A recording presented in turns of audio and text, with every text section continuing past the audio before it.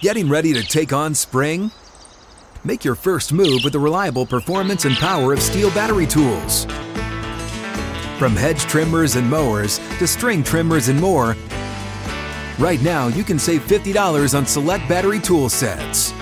Real Steel. Offer valid on select AK system sets through June 16, 2024. See participating retailer for details.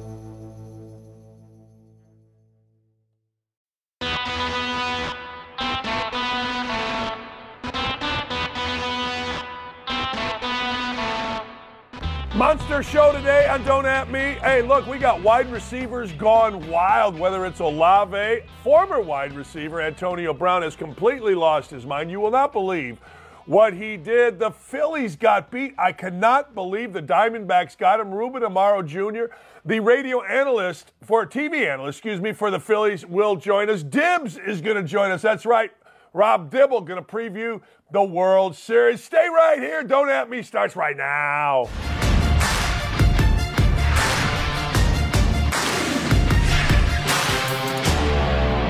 Hey, welcome on a beautiful rainy day here in Indy. We've talked about the maniac wide receiver, have we not? We have talked about the fact that you can't swing a dead cat any day ending in Y without an NFL wide receiver doing something stupid. After games, you got to go to the maniac and see if he got enough touches. Our guy, the slowest wide receiver in the NFL, after his team scored 38, was whining that he only had 5 targets and 2 catches. His name is Michael Pittman. Many of you probably have never heard of Michael Pittman, but Michael Pittman is a wide receiver in the NFL. Thus, Michael Pittman has to talk about himself and not worry that his team put up 38 points against the number 1 defense in the NFL. He is just a little pimple on the face of what over the last couple of days has been arguably the most idiotic 3 days of wide receiver. Let's start, ladies and gentlemen, with the OG of dumbass wide receivers. The real OG, of course, is Terrell Owens and Michael Irvin and those clowns.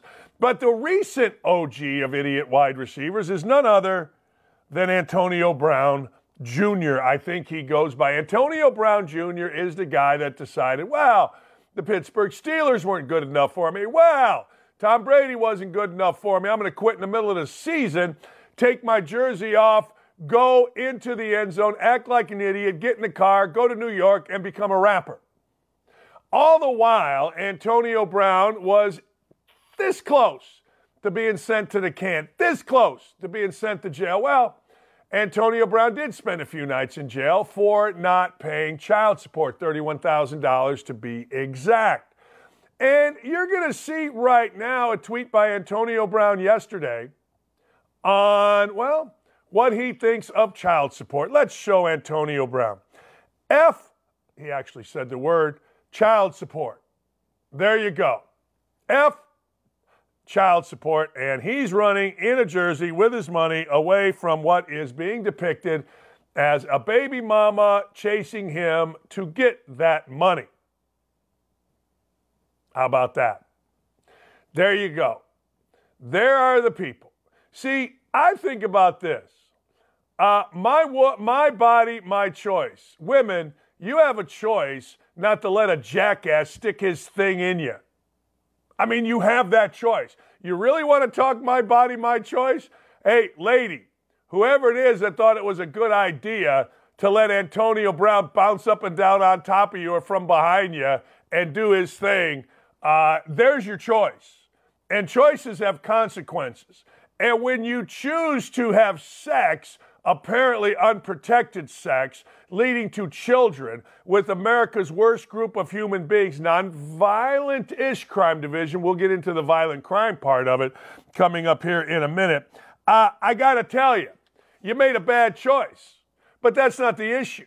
The real issue is this idiot Antonio Brown, who apparently goes around sticking his thing in willing women, because I don't think there's been any rape charges yet, without protection. And oh, by the way, last I looked, there's about 15 ways to protect yourself from having children, you moron, you farm animals.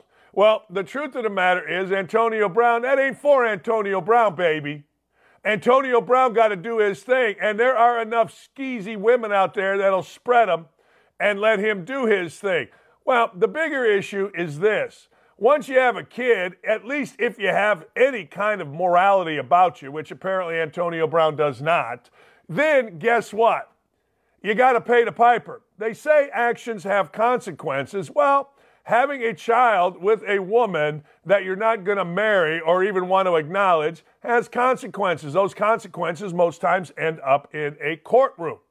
Those consequences most time end up with the adult male, which I hesitate to call Antonio Brown an adult male. He's more of the farm animal variety, just banging everything that he can, having kids all over the place. I mean, that's what they do out behind my house in the woods.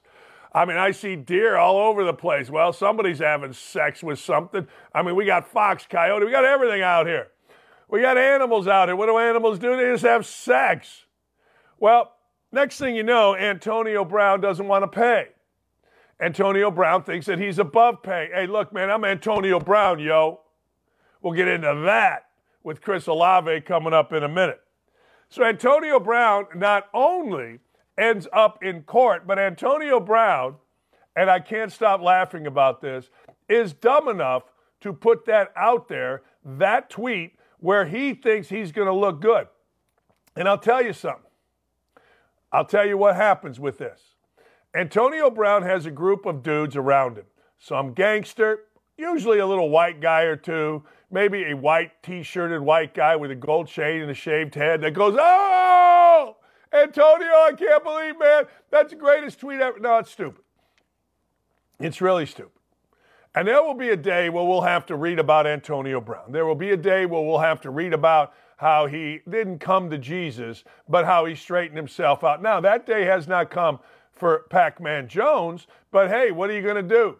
Antonio Brown is apparently bigger than child support, bigger than consequence, and he wants you all to know it. Now, I was thinking about this. Is there anybody that you can think of that would be dumb enough to put that out? Is there anybody in your life that you can think of? I want you to think on this for just a second. You know, I got some wackadoodle friends. I got some dudes that I came up with. One is in jail. A couple have been, third wives, that kind of stuff. But I don't think I have anybody that would be brazen enough to put child support out for the world to see when it is very well known that, hey, you owe child support to a woman. That's not your wife. That was never going to be your wife. That maybe she's screwing you over. Maybe she intentionally got knocked up. The woods is full of those women. And it's a good paying job to be a baby mama, or else so many women wouldn't go to so many dastardly ways to be a baby mama. It pays. High end NBA player. Baby mama. 2. Highly paid NBA player. Lives in my friend's neighborhood. My friend's a car dealer. Told me what she makes. Holy hell. She don't work. She's a baby mama. Huh. I get it. But hey, you do the crime, you do the time. And Antonio Brown's little minions standing around going, "Oh, Antonio, you got her." Yeah, well, I don't want to read the story when Antonio Brown sits with Oprah and spares his soul, and Oprah's crying as she's trying to steal land in Hawaii. I don't want to hear it. I don't want to hear any of it. He's an idiot. Hey, speaking of wide receivers and idiots, we officially can declare wide receivers in the NFL, ex-wide receivers in the NFL, a menace to society. I think we can. The latest addition is Chris Olave. Star, I guess you guys tell me he's a star, wide receiver of the New Orleans Saints. Now, Chris Olave decided, because nobody actually learns anything. Now, I want to explain this to you. Henry Ruggs is in jail, the wide receiver of the Las Vegas Raiders, for going a zillion miles an hour down a busy street and killing a girl. And people will say, well, the NFL guys will learn that lesson. the NFL guys don't learn nothing. The NFL guys, particularly the wide receivers, are nothing other than stone cold dumbasses. So Olave decides, well, I am going to go really, really fast because I am something. So you got a 30-mile-an-hour zone. And I want you to think where 30-mile-an-hour zones are. 30-mile-an-hour zones are usually in residential neighborhoods. This idiot decides I'm going 70 because I'm Chris Olave. But it gets better. Roll the video on what Chris Olave tries to do when the Kenner, Louisiana police pull him over. Turn around.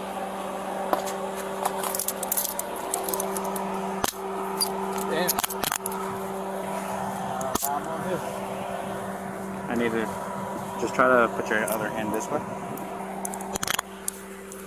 Alright, so the reason I stopped you is because I got you going 70 down Julian. So that's 35 over the speed limit. So, yeah. That's all. I was just trying to get home. Yeah, I get that, but you can't go over more than doubles. I need you to stand right over here by my car. You finna arrest me, man? Yep. Yeah. Yeah. My bad, dog. I play for the Saints, man. And? Do you have anything on you? My pops? What's that? Give all my shit to my pops. Like just this? Yeah, my phone shit. I play for the Saints. And? So here's this genius's brother, Chris. Bro was on the way back to the crib from CBS. Ain't none serious.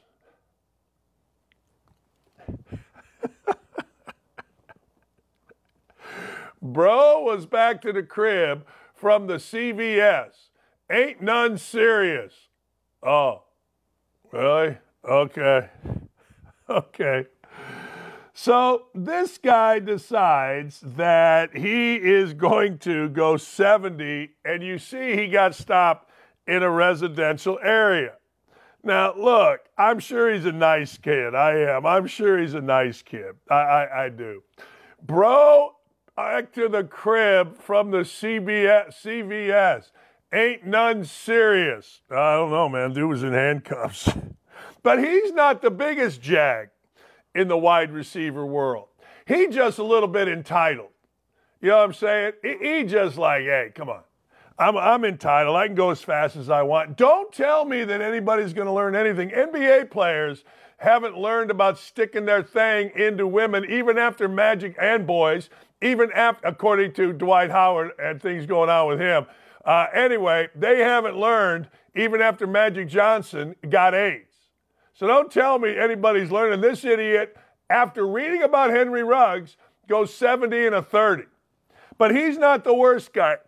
Some guy named Justin Ross, who's pretty good, I guess. He plays with the Kansas City Chiefs. So Justin Ross is now facing a felony charge. Listen to this. Criminal damage of more than $1,000 but less than $25,000. He was booked into jail. All right? So this genius decides, well, I now am going to be charged with domestic violence. Because, guess what? He's facing, defined as knowingly causing physical contact with a person with whom the offender is involved or has been involved in a dating relationship or a family or a household. And what do I always tell you? I always tell you this. It always comes back to the phone. The items of property damage, laptop, computer, iPhone, gold bracelet, key, he had been facing felony charges of damage. So now this idiot has himself a domestic violence charge. So old Ross decided that it was a good thing or a smart thing that he was going to get mad at his gal pal and drag her ass across the road. It was exactly as this is explained. Well, man, somebody in one of these articles said, well, you know, he was going to drag her ass, I mean, idiots, morons. Why do NFL and NBA players think that they can just do the dumbest stuff? Now, you're going to tell me, well, they're kids, man. They're kids. Here is what the Kansas City Star. The victim told the dispatcher that Ross was dragging her through the house. One of Ross's boys had put out somewhere, he dragged her ass. I mean, people are insane. Recorded radio traffic indicates that on Monday afternoon, the victim told 911 dispatchers that Ross had been dragging her through the house, tore up the house, broke her cell phone. Prosecutor's $2,500 bond. He's only got paid $250. No contact order. There you go. And his boys, yeah, man, he dragged her ass. What the hell is wrong with people? See, there is an adage that you learn in kindergarten. Your friends define who you become. Think about this. This idiot Olave's brother says there's none to whatever he said, whatever English that wasn't. And one of the buddies of this guy is talking not in negative terms, in matter-of-fact terms. Like that's what you're supposed to do to women. Drag her ass. How idiotic are our wide receivers? I would love to know. And don't give me any crap about, well, you're racist, man, talking about black guys. Hey, if it's a white dude, show me a white wide receiver that did it in the last 48 hours, and I'll put it out there. I could care less. I have said forever, that wide receivers in the NFL are a menace to society. And not in the good NWA way. No, in the, hey, man, if you get in a relationship with an NFL wide receiver, I got two words for you, Joe Biden style. Absolutely do not. Because they're idiots. They hang with idiots. Oh, man. Now, I like Ice Cube. I like Ice Cube a lot. Did you know that the NBA, because of their collective bargaining agreements, is being investigated by the Department of Justice over allegations that the league worked to thwart Ice Cube's Big Three basketball league? TMZ said Tuesday the league has been investigated or is being accused of working to prevent the growth of Ice Cube's Big Three basketball league. The league is alleged of trying to prevent sponsors and other business partners for doing business with the league and discouraging TV networks from carrying Big Three basketball. And owners have allegedly been discouraged from investing in Big Three basketball. Now, on the surface, I say, look, nothing wrong here. If I feel that somebody is doing something as my competition, I certainly don't want my people propping my competition up. Do you? I got two words for you. Joe Biden style. Oh, hell no. However, there is a collectively bargained agreement which says you can't do that. Can't do that. You're not supposed to do that. Nobody can do that. And guess what? They did it. And Ice Cube has been talking about this forever. Now, you may not think that this is a big deal. But here's why I think it's a big deal. Isn't Adam Silver all about inclusivity, Black Lives Matter, and all the other social justice stuff that every white dude in America had to stay silent on or support a couple of years ago, and now we've learned it's all a fraud? We actually knew it at the time, but hey, look, man, people out there were crazy. Isn't Adam Silver that guy? Isn't Adam Silver the guy that, hey, you know what? I'm all for minorities. Well, one of the most popular minorities is Ice Cube. This is his business. If Adam Silver wasn't really, truly only invested in the bottom line, he wouldn't care. He honestly wouldn't care. Why would he care what happens? He would encourage young, well, he's not that young anymore, African-American males like Ice Cube to grow the game. Isn't that what we hear? Isn't that all that we hear? We hear we want to grow the game. Is it only growing the game in the NBA so that the NBA can make money? I don't know. I have no idea. But I'm asking you, if we're growing the game, Aren't we growing the game? A source close to the Department of Justice says that the Ice Cube and Wadowitz, who's his partner, met with Department of Justice lawyers during the first half of the year. We're also told investigators have begun reaching out to NBA owners as part of their investigation. If the government ultimately finds that the league committed antitrust violations, there could be a significant fine. But I think what probably Ice Cube wants is, we just want you to stop thwarting us. It's kind of like YouTube and us. YouTube takes half of our likes away. YouTube changed the algorithms because we've become a threat. Censorship is real in this beautiful country of ours. It is. And I wish they would stop, but they won't. They got all the power, which is, the way the world works. But if I'm Ice Cube, I keep fighting this because Ice Cube believes in this league. Now, I got to give my man Aaron credit. Aaron is the boss man here. I'll call him the executive producer. He's reached out to Ice Cube, and I think we're going to get Ice Cube on the show. That'd be a good get. I don't even know if I'll talk about Big Three. I want to talk about Straight Outta Compton. I want to talk about that because I like Ice Cube. Ice and I call him Ice because we've met and we have a picture together. Ice and I, well, you know what I'm saying. We're tight. We're brothers from another mother. So anyway, we'll see what happens here. But I also say this, if I'm Adam Silver, I don't want Ice Cube's deal taking money out of my deals. And make no mistake, whatever you want to say, the NBA started yesterday with LeBron James shooting a corner jump shot that hit the side of the backboard, and then LeBron James jogging back on defense. That's how the NBA started yesterday. True story. One of my former players, a great player named Brandon Pard, put that out on a tweet. I rewound and watched. Jogs back on defense, and they score. It's completely unwatchable. And it really makes the African-American analyst crazy that Nikola Jokic, my Serbian brother, is just kicking the crap. The lower level NBA analyst, the Kendrick Perkins of the world, whatever that, Monica, whatever the hell her name is, at the lower level. It makes them nuts. It makes them insane.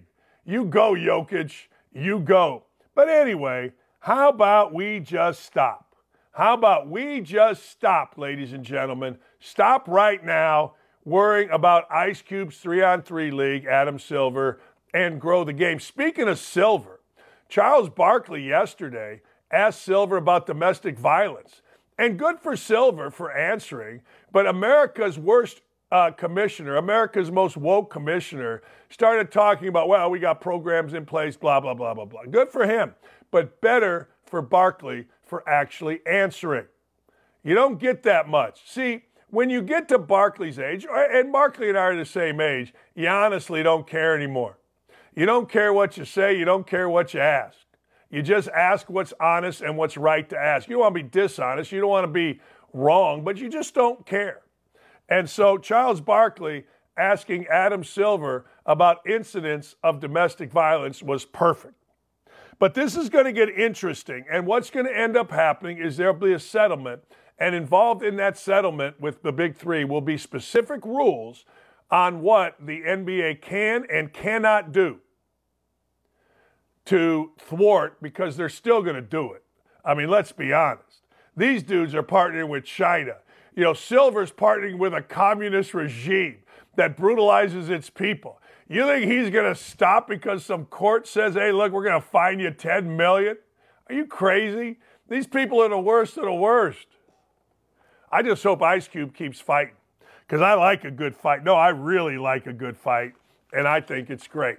So yesterday, I'm sitting on my ass. I'm minding my own business. I ain't doing nothing. I went over to the workout place over here. I worked out hard. Like this thing right here is starting to get toned.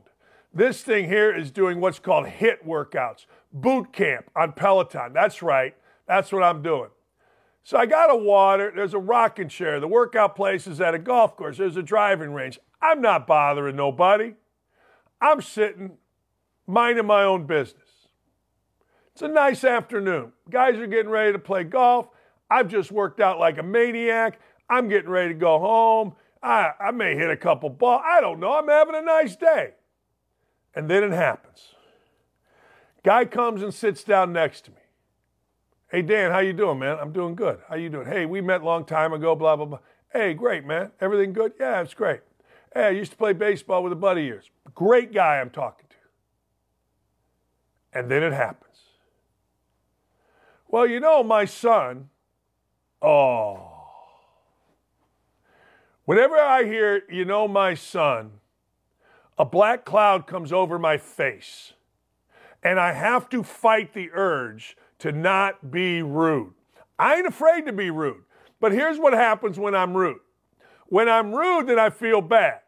And then I got to wake up in the middle of the night thinking, I got to find this guy. Some guy a couple weeks ago, I was having beers with a friend of mine Friday evening. Some guy's yelling at me across the bar. Dawkins, call, hey, Dad. I'm like, hey, man, that ain't my thing. Guy comes over to the table, and I was rude. I was. I'm like, why are you yelling at me? Why don't you just come over and say hello? I mean, I'm not going to make it, you know. And, all right. So then I felt bad. I'm trying to find a guy's number. Anyway, so the guy starts with, you know, my son's a pitcher, and he pitched at University of Indianapolis. Okay. All right. Well, he struck out Schwarber, and he kept going on and on. At this point, the black cloud is really thick. And I got to think about something else while the guy's talking. Then I saw this story yesterday on Pat Mahomes, and it hit me. So Pat Mahomes is how playing baseball, basketball influenced his career. Now, I don't exactly know, when I was looking at this story, how I made the correlation to the guy yesterday that kept on and on and on about his son. But I don't know. Somehow I feel like it fits. Because all you guys out there got that 10-year-old that's a stud. Don't talk about your son. Nobody wants to hear about it. If I wanted to hear, hey, you got any kids? Yeah, I got it. You know, I never, ever, well, you know, Andrew, blah, blah, blah, blah, blah. Well, Laura, never, not one time ever. And I'm not exactly sure how the correlation to Pat Mahomes playing two sports goes, but I'm going to make it. You ready? Mahomes says so much of what I do is because I played baseball. I was a shortstop. And out on the football field, I'm doing exactly what I was doing as a shortstop. I'm hitting the first baseman in the chest. All those arm angles, throwing sidearm, underhand against the body. All of that stuff I did as a shortstop. Yes, now he talks about basketball. But playing high school basketball was also a huge influence on the way I play. I was a point guard. And in many ways, that's exactly how I feel now. I'm still the point guard, trying to get the ball to people in space, get the ball to them in a position to score. In a lot of ways, it's exactly the same. Now, I don't know whether he was any good as a point guard, but I know he was a really good baseball player, and obviously his dad, I'll never forget when his dad came to the Cubs, I thought that we had the next Doc Gooden because I thought he threw hard. I'm like, hey, we got the next David Cone because I think at that time, and I could be wrong, he might be younger. But at the time, Doc Gooden, David Cone, they were in the NL East with the Cubs and the Mets. I think he's younger. But long story short, I thought we had the real thing. I thought we had the next Fergie. Okay, we didn't. But I've known the Mahomes family, or not known them, I've known who they are ever since Mahomes Sr. came over from the Twins. But anyway, are you all with your stud 12-year-old, that grandson that you got to tell everybody about? Is he just specializing in sports? Is he baby Gronk? Is he just out there? You know, he's the greatest linebacker in Pop Warner football right now. Really? I'll even tell you about my son. Right now, my son was the hardest throwing 10-year-old in a 10 to 12-year-old league. He was feared. Never pitched a game in high school basketball or baseball. Not once. I'm like, dude, you should play. What are you doing? I like going to games. I get popcorn. I go watch the game. It's great. Nah, I don't want to. Okay. No problem. Basketball worked out really well for him, and I'm very proud of him, but I'm not going to sit there and tell you all about him. I think every kid should play 3 sports if they can. Now, There's no guarantee you can play 3 sports. I didn't play football because there was nowhere for me to play. I was too slow as a wide receiver. We had better quarterbacks than me. And frankly, I don't know. There was no way I was playing safety or corner. I remember when my football career ended. Front yard, Mike Walsh house in Brookwood. Mike was rich. They had a nice front yard. I couldn't guard anybody as a safety or corner or whatever you call it when you're just guarding the guy one-on-one. I couldn't guard nobody. And then I couldn't throw the ball well enough. I don't know. I got these fat fingers. I got big hands but fat fingers. So that wasn't going to happen. But baseball was good. And, of course, basketball saved my life. And then Lee Ross came along and saved it again. But that's for another story at another time. Get your kid out there playing sports. Get your kid out there playing all sports. If your kid is specializing, then he's either the fat kid that can't play anything else, or you're the idiot dad that is sitting there begging for a scholarship. Either way, it ain't great. There's nothing good about it. The woods is full of dudes playing many sports, and you basketball guys, just stop. Do yourself a favor. My brother was smarter than anybody. You know why? My brother realized his son wasn't going to be athletic enough. So you know what my brother did? My brother said, hey, Pete, learn how to play tennis. And he went on and played college tennis. Why are you wiping your booty on the ground, dog? What is that about? That's weird. That's just weird. Seriously, if you're out there and you're a dad and your kid's playing one sport and he's like 10 years old, that's just stupid. Sidebar on all of this, speaking of just stupid, look it up. Look this up. The NFL in particular has a zillion guys, including the all-the-rage Kelseys, that played high school basketball. College coaches love to go watch your son play high school basketball if they're recruiting him for football. Trust me on this. Trust me. I sat there and watched the entire Stanford football staff with Bill Polian watching a kid that had just decommitted at Zionsville to go to Notre Dame. And he was open. And he ended up going to Stanford and playing for Harbaugh. The entire football staff was there. Do yourself a favor. Get the kid playing basketball. Get the kid playing baseball. Get the kid playing stuff. Side note, y'all got duped yesterday, didn't you, here in Indianapolis by Greg Doyle, my guy. Greg Doyle wrote an article bashing McAfee for having Aaron Rodgers on and bashing Rodgers, and you all fell for it. Look, understand this. When somebody has absolutely been wrong on every take ever, whether it is Archie Manning or Archie Miller being the number one guy, a Grand Slam hire, body bags at the Indianapolis 500 if they open it up, going back to colleges like Vietnam, Super Bowl aspirations for the Colts when they went under 500. Matt Ryan is everything the Colts need. The guy's never been right, but you all got all excited. And you all got mad, and you did exactly what Doyle wants. You clicked on his stuff. Doyle's a cretin. Doyle's an adulterer. Doyle's a punk. Doyle's a coward. Don't give him any attention. Be smarter than that. All right, did you know this? Did you know that there are 125 international players on NBA rosters? This is the most ever, and let me tell you why. Now, you all think it's because when kids are young, they, in other countries, get selected for academies and camps, and that's absolutely true, particularly in Serbia. But here's an even bigger issue. Did you know most of these players, 24 of them, come from Canada? It's something I started noticing in the mid-90s. All of a sudden, Canada became a hotbed for high school hoops. Here's what they were doing. This all started with a guy named John Batove. John Batove brought the Toronto Raptors to Canada. He's a former IU guy, rich dude. What did he do? Well, you know what he did? He hired Isaiah Thomas, his buddy from IU. Isaiah was the first guy with the Toronto Raptors, head coach, general manager. They did a very smart thing, very smart. They got Tracy McGrady there out of high school. Tracy McGrady was the first guy that ever got big-time shoe contracts, big-time fame, without ever playing a game in the NBA. He hadn't done squat, and really you can make the argument, other than score a bunch of points, didn't do squat in the NBA. But he was all over commercials. I mean all over them before he ever played a game. Well, Canada had never seen anything like this. And Tracy McGrady was scoring 20. Canadian kids fell in love. First time we've had this. Never had a team. Canadian kids in the Toronto area started loving on hoops. Then Vince Carter came in and he's dunking on everybody.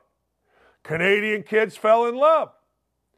Prep schools popped up all over Canada where a kid would go an extra year. Kids were coming from all over the place. They were living in houses. I'll never forget going to recruit a kid. In fact, one of the kids, last name is Thomas, was a starter on Michigan State's championship team, I think. Either that or he was sixth man, I can't remember. But Mike Thomas or something Thomas came into Michigan State from this group of prep school. I went up there to recruit him. There was like 8 great athletes living in a house. I think there was adult supervision, I don't know. But they all went to some academy or some kind of school where they got an extra year. They've all come into college basketball. They all came into professional basketball. They got really, really good. That's the history of Canadian basketball now. Steve Nash was different than everybody. He was out west. I'll never forget, guys sent me a videotape when I was at Indiana of this kid playing in a gym the size of my head, which is big for heads, but not big for gyms. Anyway, I'm watching him. I go to Coach Knight. I said, Coach, this dude's really good. He watches the video. He says, he can't play here, Dan, because we got 17,000 people. He's got no background in basketball. How's he going to play here? Yeah, I don't know. He made a good point, Knight did, but I'm watching going, this dude can really play. But he was from the western side, I think the Vancouver side. And Vancouver had an NBA team then as well. Anyway, this is what started it in Canada. And when you look at the NBA right now, my staff is giving you Jokic, the Greek Freak, Doncic, Embiid, Jamal Murray, Wembanyama, Pascal Siakam, Shai Gilgeous-Alexander, Buddy Hield. I mean, it is big and long, and it ain't slowing down. Now, there's going to be a problem. There's going to be 2 problems here with the NBA. One is, man, we see all these colleges and we see all these players and they don't end up making it in the NBA. These foreign kids come in and they've got no brand behind them. Michael Jordan had a massive brand when he came into the NBA, North Carolina on TV all the time. He had to overcome getting his ass whooped by me, but hell, that was so often for so many people. I mean, you could overcome that. And he was an Olympic gold medalist. Now, none of these cats have anything behind them. So the NBA's problem is nobody knows who these guys are until they get here. Now, if they become great, we love them. Doncic, Greek Freak, Jokic. The second problem that the NBA has is the American kids play for a thing called Overtime Elite, which is a G League deal. The fourth and fifth picks in the NBA draft are 2 kids named Thompson. I got no idea who they are. Everybody tells me they're great. Scoochie Henderson of Portland was the second pick, and he's talking about, I got to do great things here. Shut up. Nobody knows who you are. You'll get 20 because I could get 20 in the watered-down NBA right now. Are you kidding me? No defense, no hand-checking, no knocking you on your ass when you go to the rim, no nothing. But the truth of the matter is when you got Hield and Shai Gilgeous-Alexander, Wembanyama, Jamal Murray, Luka Doncic, the Greek Freak, Jokic, I mean, all foreign players. It is going to be interesting. See, if you're good enough, nobody cares. If you're good enough. Like, I'm watching the D-backs yesterday. They got a lot of Latino players or wherever. I mean, Dominican, whatever. Pretty good and fun to watch. They are. I didn't root for, I don't know, it looked like the Phillies had a lot of white players. I didn't root for the Phillies or I didn't root for either team because of who were the players. I started rooting for the Phillies because the crowds, as we've talked about a couple weeks ago, were unbelievable. And then I started rooting for the Diamondbacks because they hadn't been very good all year. And next thing you know, they beat out the Cubs in the last week, and they're in the World Series. And I didn't know who this guy Perez was, playing right field for the Rangers. I don't know where he's from, and I don't care. All I know is he got hit by a pitch intentionally, and all he did was go nuts after that, hitting grand slams, home runs, and leading the Rangers to the World Series. And he was a free agent. Any team could have had him. He led the Rangers to the World Series. So I don't think we really care, but it's going to be interesting in the NBA. NBA national TV contracts are up. The networks want lesser packages. They don't want to show a game every night. Why? Interest waning. You got to look at why is interest waning. Maybe that's the reason. Hey, when we come back, we are going to talk to one of our favorites, the great Rob Dibble is going to join. We're going to talk some baseball coming up. Where you going? Stay right here. Man, I'm fired up. Sack the hell up and don't go anywhere. Don't at me. We'll be right back after this.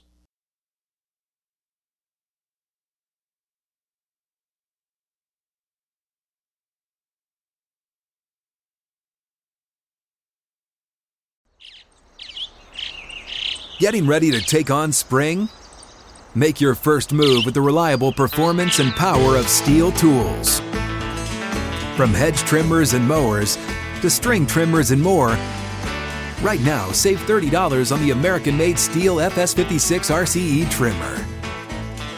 Real Steel.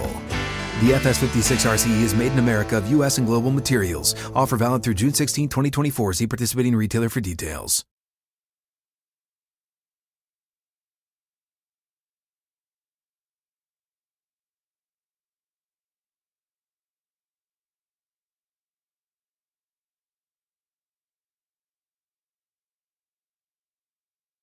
You know my stance on Rob Dibble. The Reds Hall of Fame doesn't matter if Rob Dibble and the Nasty Boys are not in. That is my stance. That will always be my stance. Kiss my ass if you don't like my stance, but that's my stance. Dibbs joins us right now. I'm going to get into that at the end. Let's get into baseball. Are you shocked at what happened with the Phillies losing 2 at home? No. You had a journeyman, Merrill Kelly, sticking to him in Game 6. You had a rookie in Fott that I think he gave up 22 home runs in 96 innings in the regular season. It's a process learning how to pitch. And as Merrill Kelly said, he had to go to Korea and all over the world to learn what I think a lot of younger pitchers need to learn. It's not about velocity. It's about command. It's about moving the ball. It's about pitching to contact, just real simple stuff. And so they were able to attack. I mean, I don't love having Schwarber leading off. I don't want to start the game with a strikeout. Yeah, I know he hit 45 home runs, but he hit 200.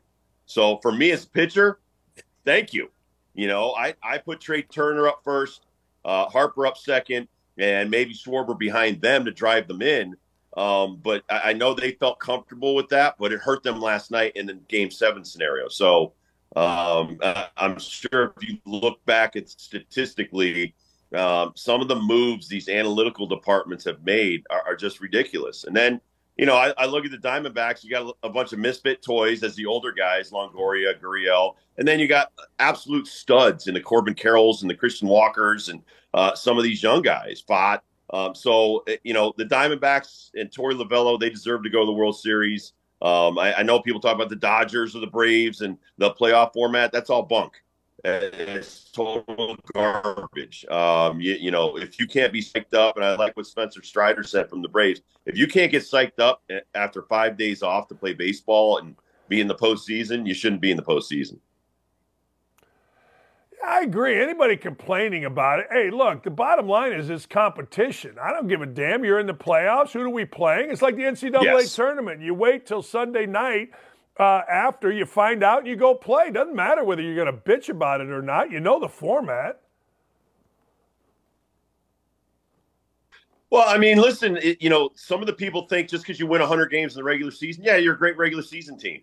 This Diamondbacks team lost 110 games 2 years ago. 110 games they lost 2 years ago. So I think it's great for baseball. It's not about spending $350 million if you're the Mets. And by the way, they didn't just spend $350. They had 130 dead money. So they spent about $500 million this year for some guys not even to play for them. I love the fact that you got like Eovaldi should still be pitching for the Red Sox. Some yo-yos up there were like, oh, we don't like Eovaldi. Yeah, okay. Look at the guy pitching the World Series now. Yankees, Jordan Montgomery. Let's not keep him, but we'll keep these other idiots like Soriano or Severino or all these other idiots. Dude, pitching is about boxing and going out there, jam, bases loaded, and throwing a 3-2 breaking ball or throwing a 3 changeup. That's pitching. That's having guts. And no analytical report is going to tell you about the makeup of these guys. So just look at the Merrill Kellys and the Eovaldis and the Montgomerys. Those are the guys that are still playing and still pitching because they are baseball players. And if you look at both of these teams, the Rangers are Adolis Garcia, he was DFA'd by the Cardinals in 2019. That's designated for assignment because we don't think you're good. If those people aren't fired by the Cardinals, I don't know who you fire. Because you got to be an idiot not to think that guy's a player. So, the World Series is littered, Dan, with rejects of people that don't know squat about baseball. Hey, I want to talk about Garcia. First, Abreu, do you think he threw at him? What did you think of that whole situation? Well, if he did throw at him, he's an idiot because you don't do it in the playoffs. You got the win there, but they came back and they smoked you in 6 and 7, and now you're sitting at home. And he hit. I think he hit Garver in the Game 7. So I don't think it was intentional because it would be really stupid to do something like that. But at the same token, Garcia gets thrown out of the game. So in hockey terms, it would have been a great move. But baseball. Guys are thinking in their own universe, and relievers are the worst because we're so insecure. We don't want to fail. And sometimes I'll give you an example. Like we intentionally walked Andre Dawson one time when we were playing the Cubs 4 times in the game because we couldn't get him out. That's what Lou thought. And so we walked him, and like the 3rd time, Andre's yelling at our bench, dude, let me play. Why are you doing this? We were doing it to Lou was doing it to the pitching staff to prove a point. So when you respect guys enough to either hit them or intentionally pitch around them and walk, like Yordan Alvarez, I wouldn't be pitching to this guy in certain situations, but my job is to get him out every time. So you have a philosophy maybe coming off the bench that, hey, let's not give this guy anything to hit. And in the same respect, you're like, this guy could beat me with one swing and change the game. So, I don't think you would want to hit a guy right there other than the fact that you don't think you can get him out. Hey, by the way, I loved what Garcia did, man. It's like you woke up somebody. He started going crazy, including a grand slam the next night, 2 home runs. I mean, that dude has all kinds of sack, man, because he gets hit, gets pissed. A lot of guys might go the other way. He said, screw this, I'm going to kick your ass, and he kicked their ass. Well, and Dan, there's nothing like getting hit in the ribs with 99. I didn't hit a lot of guys in my career, but, I understand when I was throwing underneath their hands or underneath their chest or their throat, it's a scary proposition. So, anybody's going to get upset when you get 99 in the ribs. It just fired that guy up. I love what Chris Young said and give Chris Young a lot of credit. Princeton grad, former major leaguer. He's a baseball guy. Texas did great by hiring this guy. Brings back Bruce Bochy, brings in baseball people. Like, guys, we're just going to play baseball. We're going to win games. And that's what we're going to do. And like Chris Young said, he said when he was in Houston, Garcia was booed louder than anybody's ever heard. And Garcia's retort to that was, listen, I play by, my own rules. I'm, calm in my head. I know what I'm doing, even though people could be going crazy around me. I love that kid. I love that. And for the Cardinals not to recognize his talent, not baseball talent, his heart and how smart he is, I think that's part of the problem in baseball right now. We're not trying to get better baseball players in the big leagues. We're trying to get mathematicians and scientists. It's not working. You know what else ain't working? And I know I probably shouldn't say this, but I've had enough of A-Rod. I can't even watch. There's just a dirty thing there, Dibs. I don't know. You listen, Joe Buck just said it. I love Joe Buck. He was asked, because everybody thinks he's the voice of October. I do too. I mean, his dad, Jack, was amazing. And what a great family there. The fact that we tout, whether it's Altuve or Bregman or A-Rod, these cheaters, and I'll give you a quick story. So I had dinner with the guy that did the technology for Major League Baseball, put in those play-by-play, actually a guy who worked with the guy. And so he put all those play-by-play things around Major League Baseball with the different, recognition stuff, the pattern recognition technology. And he said Manfred knew all about it. Manfred actually fired his whole crew after it all came out what happened in 2017. So listen, if you're led by a guy like Manfred, who condones guys like A-Rod and Altuve and didn't suspend any players, didn't vacate the World Series of 2017, then 2018 with what the Red Sox were doing with all the cheating that they were doing with going to the play-by-play booths, that's where we are as a game. We're surrounded by people that accept cheaters more so than the guys who just do it straight up.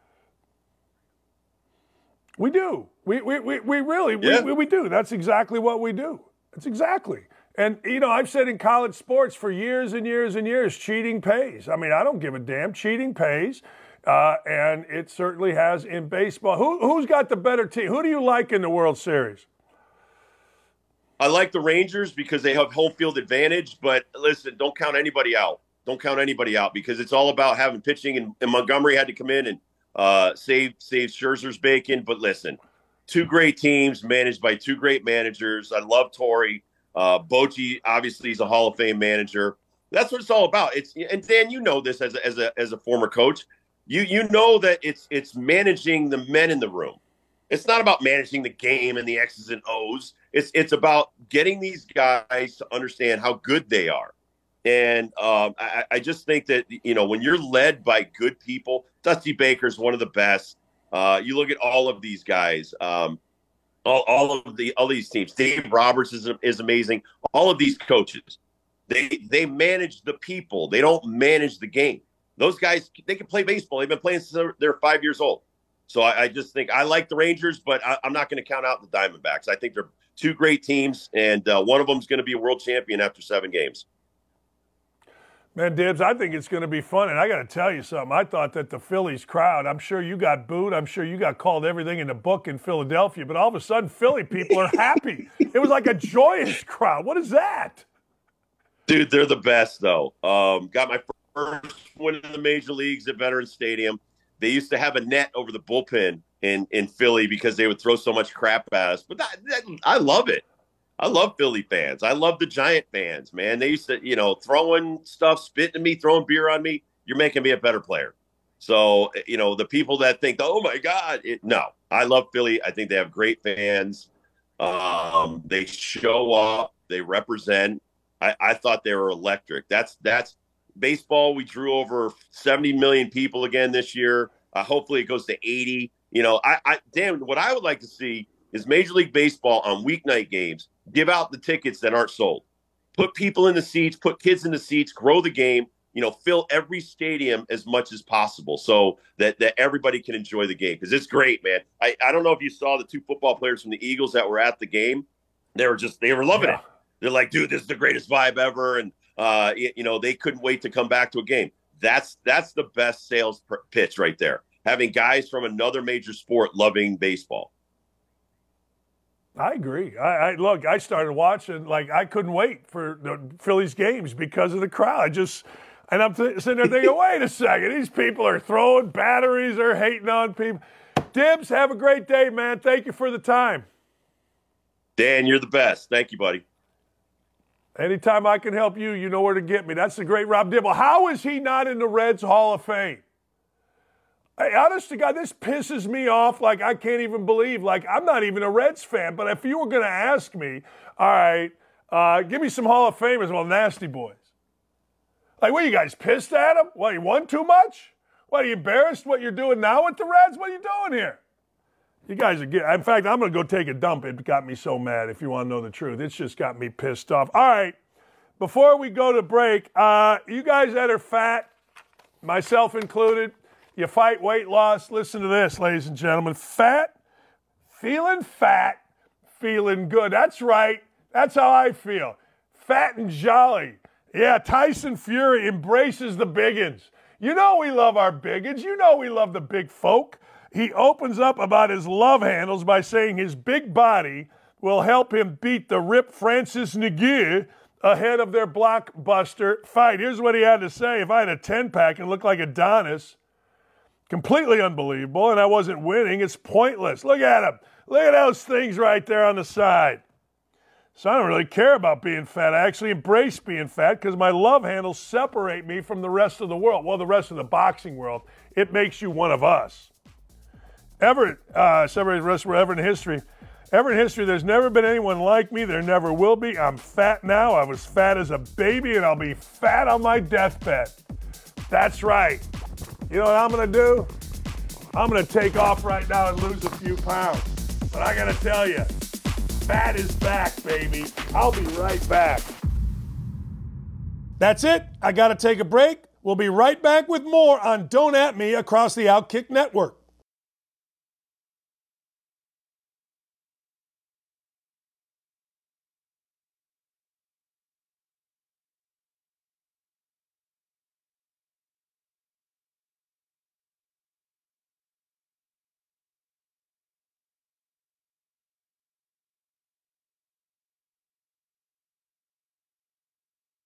What's up, everyone? It's Nick Wright, and I got something exciting to talk to you about today. Angie, your ultimate destination for getting all your jobs done well. Now, Angie isn't just your average home services marketplace. It's a game changer with over 150 million homeowners served and a network of over 200,000 skilled pros. Angie has experience and expertise to tackle any project with ease. Whether you're looking to spruce up your backyard or undergo a major home renovation, Angie's got your back. And their pros are locally based, often running small businesses right in your community. And here's the best part. Angie makes the process seamless. From researching and comparing pros to scheduling services at your convenience. Angie's user-friendly platform puts you in control. So why settle for anything less than perfection when it comes to your home? With Angie, you can trust every project will be completed with the utmost care and professionalism. So get started at Angie.com. That's ANGI, or download the app today to discover why homeowners across the nation are turning to Angie to get all their jobs done well.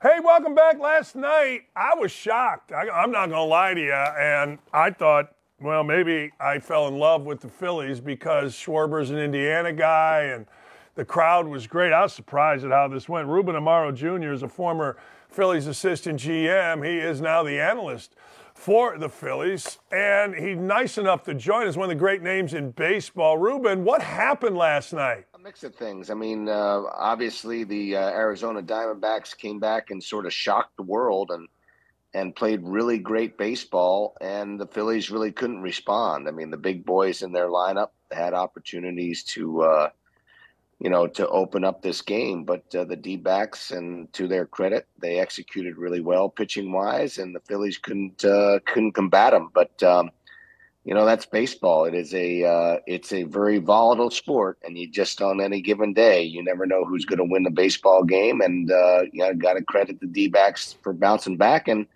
unfortunately for the Phillies, the big boys that are expected to have success just couldn't get it done. Honest to God, I just had Rob Dibble on, and going way back into the 90s when the Nasty Boys, I realized this. The old cliche of baseball, you know what, and particularly in postseason baseball, great bullpen, timely hitting, and you win games. And you mentioned the big boys didn't get it done. That's the timely hitting part, right? I mean, at some point, you got to score more than two. Yeah, and it's something that the D-backs did. I mean, listen, the Philadelphia Phillies were were built to score runs, and that was the reason why they had Schwarber and Castellanos and Harper and signed Turner recently. All those guys, and JT Realmuto. You can keep going. It was actually the young guys in Bryson Stott and Alec Boehm who actually came through last night. But when those guys, I think they went something like 1 for 18 or something in the last couple of games at home of all places, where they fared very well.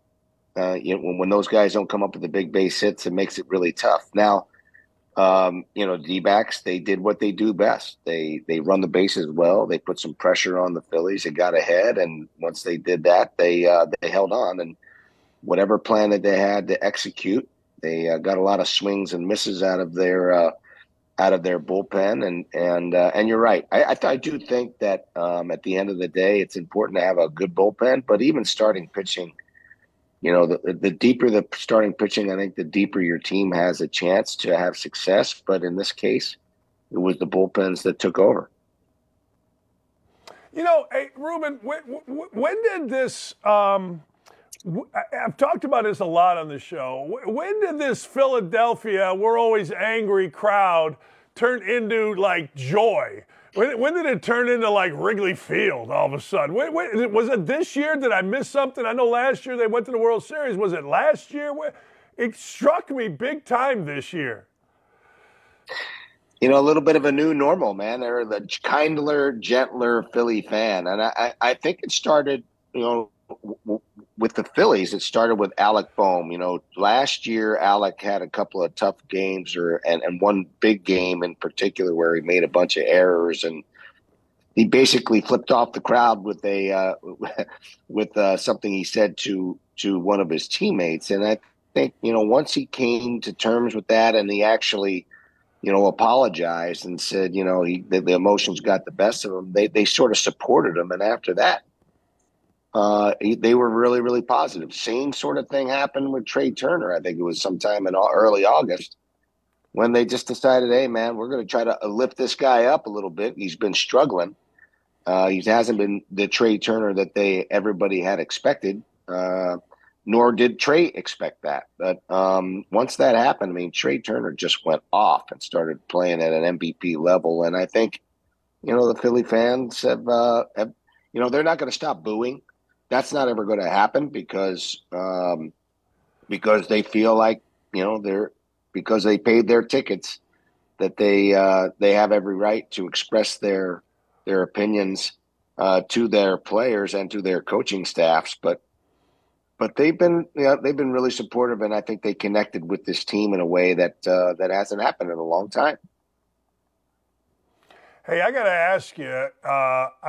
You're a baseball guy, so I'm sure you're paying attention more than just the Phillies. Garcia gets hit by Abreu. Dusty Baker does what you're supposed to do, goes nuts. Number one, did you think it was intentional? And number two, how much respect do you have for Garcia, given his history, and then given the fact that, he went nuts, and I mean nuts on the field after he got hit? Hey, man, I liked everything about it. That's sort of old school baseball. Garcia was just, took a little too long to go around the bases, and the Houston Astros took offense to it. I do think it was on purpose. That's the kind of stuff that happens. You don't see it happening all that often anymore in baseball. I think there's a little too much showboating, and I think there's a little disrespect. I don't have any issues at all, ever, about guys celebrating when it's visceral, when you punch somebody out and or whatever it is the case, and you get emotion. But when you start staging these home runs and celebrations, I just think it's a lot. And at some point, there's a boiling point for everything. And I don't think Dusty Baker and the Houston Astros took, they didn't like it too much. Now, credit Adolis Garcia to respond to that in the way that he did, and he went nuts. You're right. He ended up being the MVP or what have you, and pretty impressive effort by him. Do you think, you've been on all sides of this. You've been a player, you've been a GM, now you're you've been on every side of this for a lot of years. Do you think analytics gets a bad name, or do you think baseball is where it needs to be with that? I just had Dibs on, and he was talking about pitching and how analytics can't teach you this, that, and the other. And I don't disagree with him, but I coached forever college basketball, and I didn't know they were called analytics, but I was using those types of thing when I was coaching college basketball. Where do you think analytics falls, particularly in the postseason? So analytics, I think, has its place, and there is a tremendous value on the information that you gain. I've always said this. The first time an old-time scout walks into a ballpark to scout a player, the first things he picks up are the stats pack. And they look through, what this guy's done, and you can analyze all that information any which way you want to. I think that there is a limit to how you should, one, evaluate players, and two, formulate your game plan when it comes to analytics. There is an element of feel and an element of actual people who understand baseball, the sport of baseball, and how you should be analyzing and evaluating and planning, the way you go about your business in that business. So I do think that there's a great value in some of the analytics. It's a matter of at the end of the day, the players playing on the field. There's information out there that they should have, but when it gets down to it, all of those things, all of that information, while useful, it cannot replace the actual feel and the actual performance of an athlete. So that athlete, especially in baseball, for instance, if a guy is, you're hitting and there's a guy on the mound who, when he has a 1-2 count, 75% of the time he throws a breaking ball. That day he may not have his breaking ball. He may not be able to spin the breaking ball the same way. He may be hanging it. He may have to go to a different pitch. And so you can't necessarily go up there and think that there are any absolutes in the game of baseball. Yes, there are trends, and yes, there's information.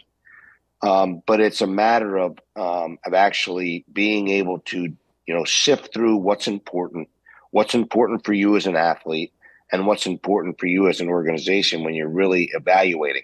And I think at the end of the day, there had been like a 15 or 20 year period over the last 15 or 20 years where we've gotten away from the feel of the game, and we've gotten more and more analytical.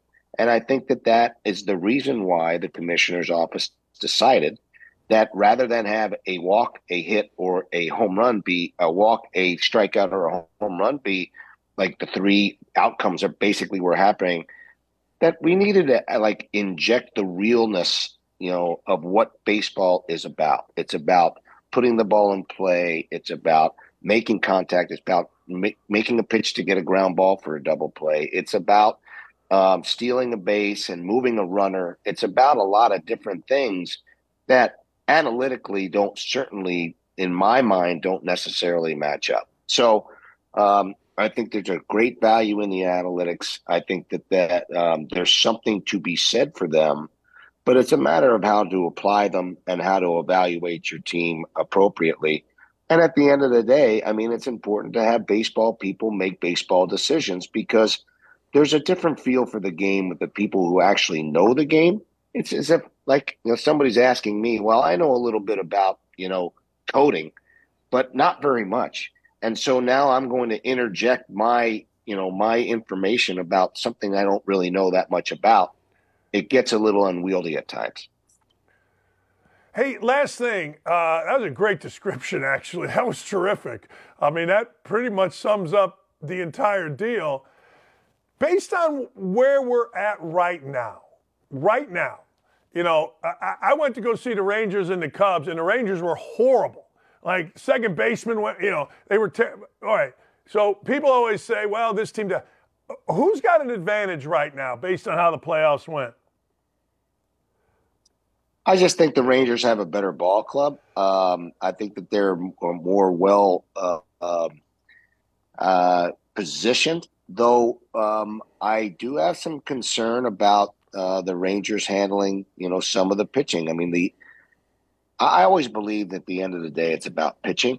And so what I've seen and what happened with the D-backs in the last, I don't know, maybe 2 months of the season, month and a half, they really organized their bullpen extremely well. And Torey Lovullo has actually worked that part of their game together extremely well. And they also have 2 very good starters at the top of their rotation. So you combine those 2 things, and at the end of the day, always, in my mind, really good pitching will always beat really good hitting, or most of the time. I shouldn't say always.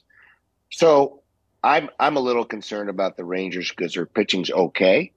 Their bullpen's not very good, and I don't think they have the depth that certainly that the D-backs have. So the D-backs have a real legitimate chance to win. I do, at the end of the day, do believe that if you just like with the Phillies and the D-backs, if you put these 2 teams on paper, you would obviously come out with the Phillies being on top because I think they were the best team of the Final 4.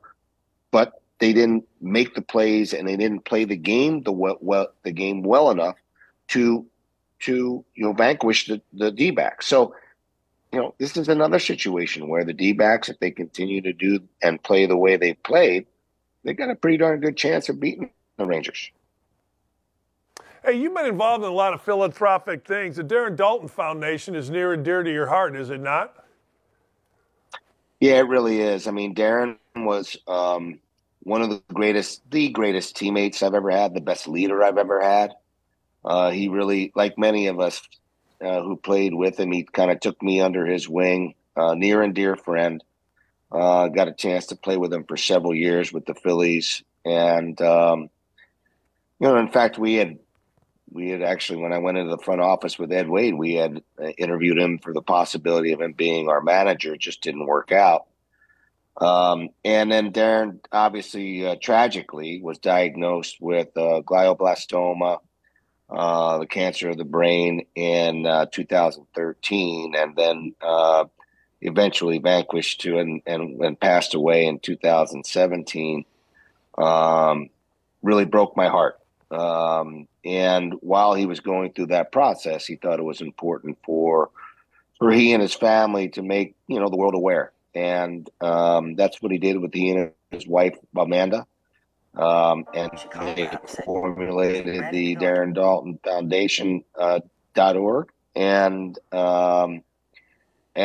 basically to bring awareness and to help and support people who have brain cancer. And that's really what it's all about. I've been very fortunate to be a part of it, one of the ambassadors. There's many, many people in the Phillies organization who have played with Darren, who are also ambassadors and support this group. But it is very near and dear to me and to them, not just because of how tragic that disease is and how difficult it is to manage, but also because we just love Darren.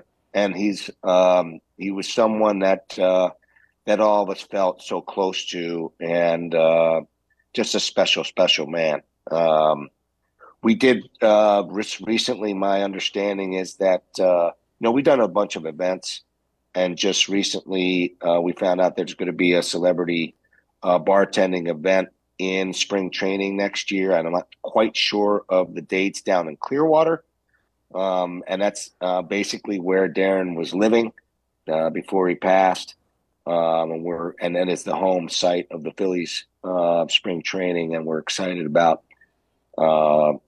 being part of that. And again, they've raised quite a bit of money over time, but if anybody wants to support, it is the Darren Dalton Foundation.org. And if you want to get involved and to give, because it's a great, great charity, and for a great, great person and cause.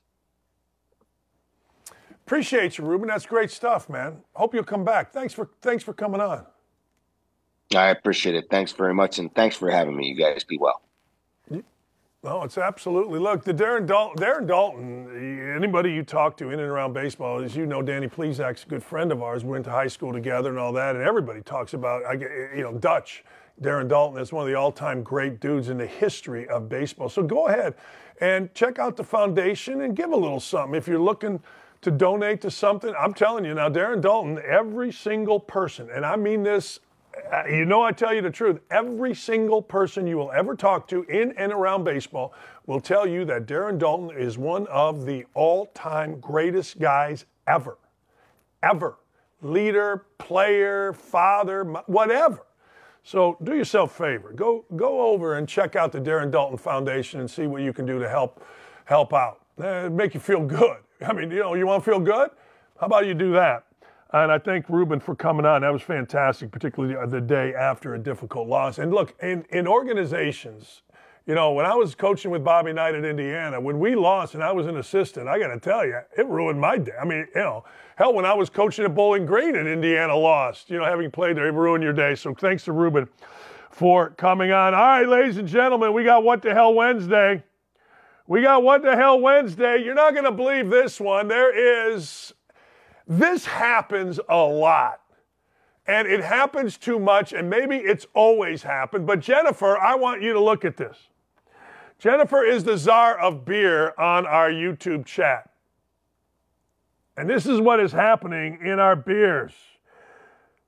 Beer brands' share price falls after a man was filmed urinating in the factory vat. So you got a big vat of beer, all right?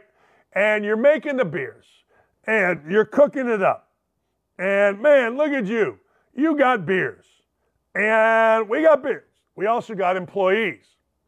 Well, a video came out of a dude having a whiz in the vat of the beer.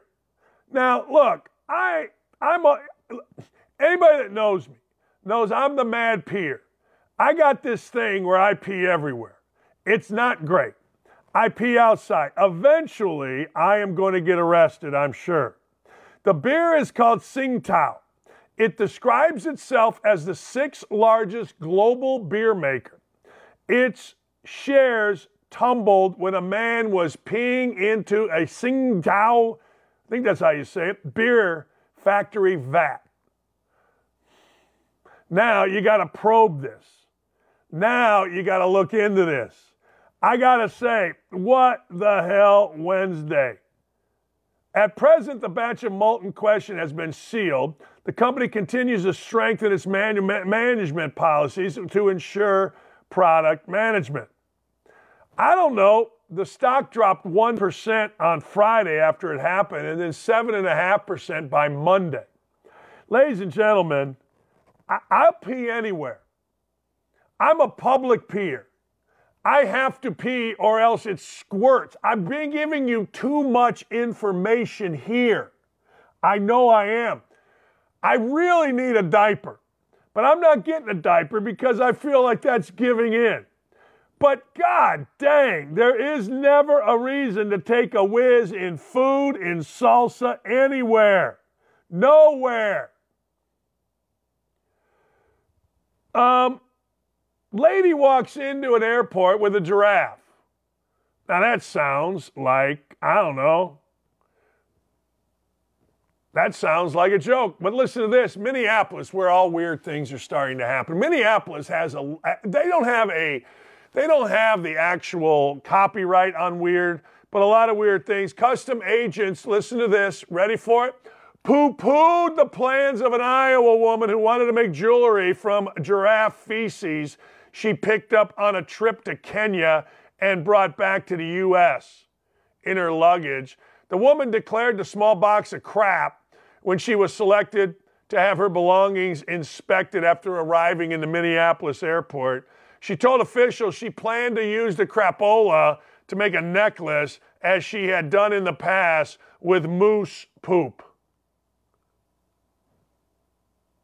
Would you wear a crap-based necklace? Now, there's weird necklaces. My wife has a little necklace with a little bit of her father's ashes in this little circular thing. And I'm all right with it. I'm down with it. Ain't nothing wrong with that. But I mean, would you?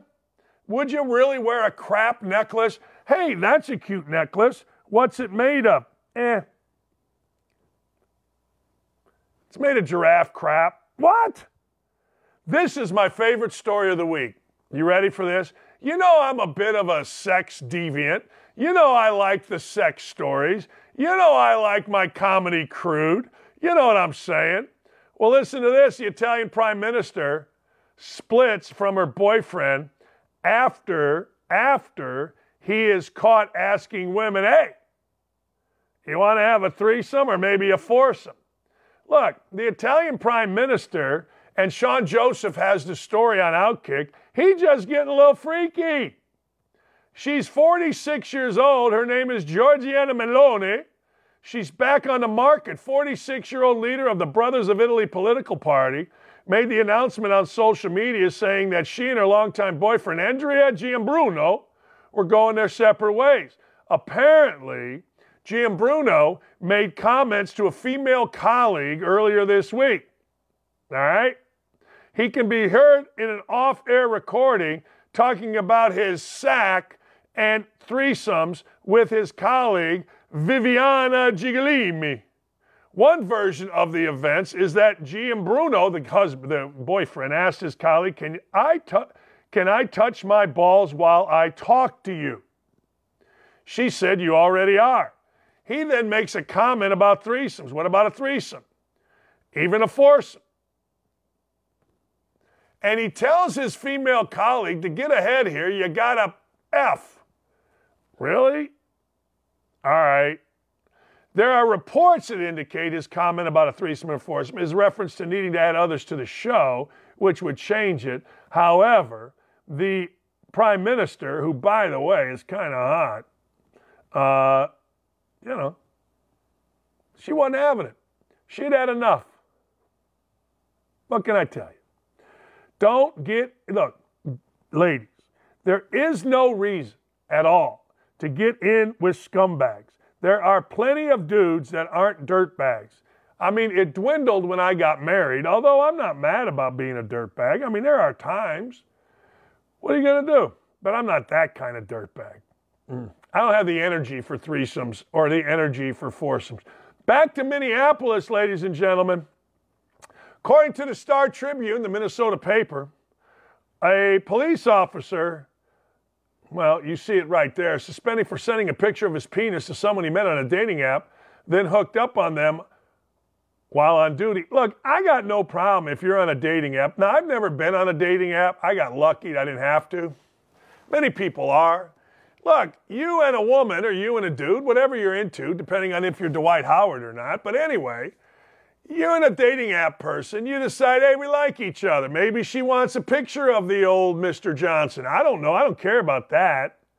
But the problem is, I don't know. Should you really, really be hooking up on the job? I'm not mad at you for it. People hook up on the job all the time. According to Star Tribune, text messages submitted to the police department's internal affairs show an exchange between a 28-year-old officer and an unidentified person on a dating app during one of his shifts. During the exchange, he sent a picture of his pee-pee. The cop then asked if the civilian would be interested in giving him oral sex to a cop in uniform. Fair question. The woman agrees. Sends the officer their location, requests a picture of his face. He sends a selfie in what appears to be his uniform from inside the squad car. He receives a suggestion picture to which he responds, okay, give me a second. Let's see if I can leave this call. He sends another message 10 minutes later. He had made it to their apartment and was ready for action. He was given the instructions about how to go getting buzzed up. All right. So what? I don't know. He was placed on leave. Had a little sex, had a little throwdown. I don't get it. What's wrong with that? I don't get it. I don't get it. People in big buildings are having sex all the time. What's an officer doing? What's better for an officer? Eating donuts, drinking coffee in a coffee shop, or getting a little action? Same time frame. I don't know. I think Minnesota's overreacting. I think what you ought to do is you ought to give the guy a raise. I do. I mean, the guy's, hardworking guy. Blowing off a little steam. See what I did there, Aaron? Not a great, but not terrible. All right, this one I think we talked about a few weeks ago, and this is just sick. All right, listen to this.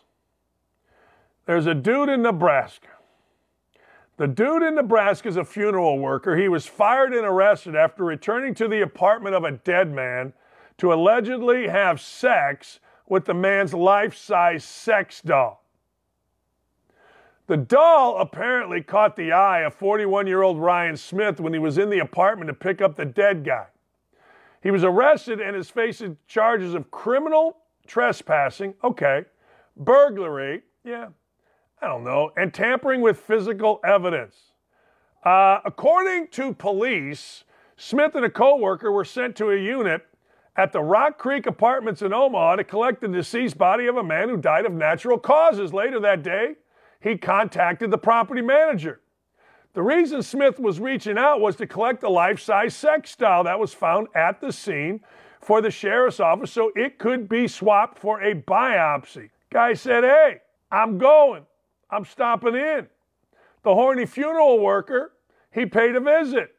He was found locked in the dead man's apartment, who was investigating noises coming from the unit. According to the manager, the deadbolt was locked, the chain was secured, Smith's clothes were disheveled. As he left, he told the manager he would be returning with a warrant for the sex doll. That set off alarm bells. He was worried the funeral worker was going to break in and steal the sex doll. Jeez. Investigators were called to the scene, and they did all of the requisite fingerprints, semen swabs, that kind of thing, and the dude had stooped the sex doll. When we come back, I got some worst to firsts. Worst to first is always fun. A couple years ago, the Rangers lost over 100 games. Now they're in the World Series.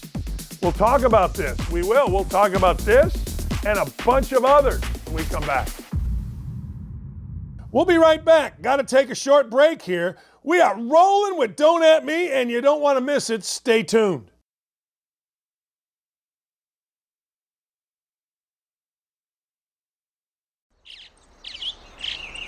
Getting ready to take on spring? Make your first move with the reliable performance and power of Steel tools.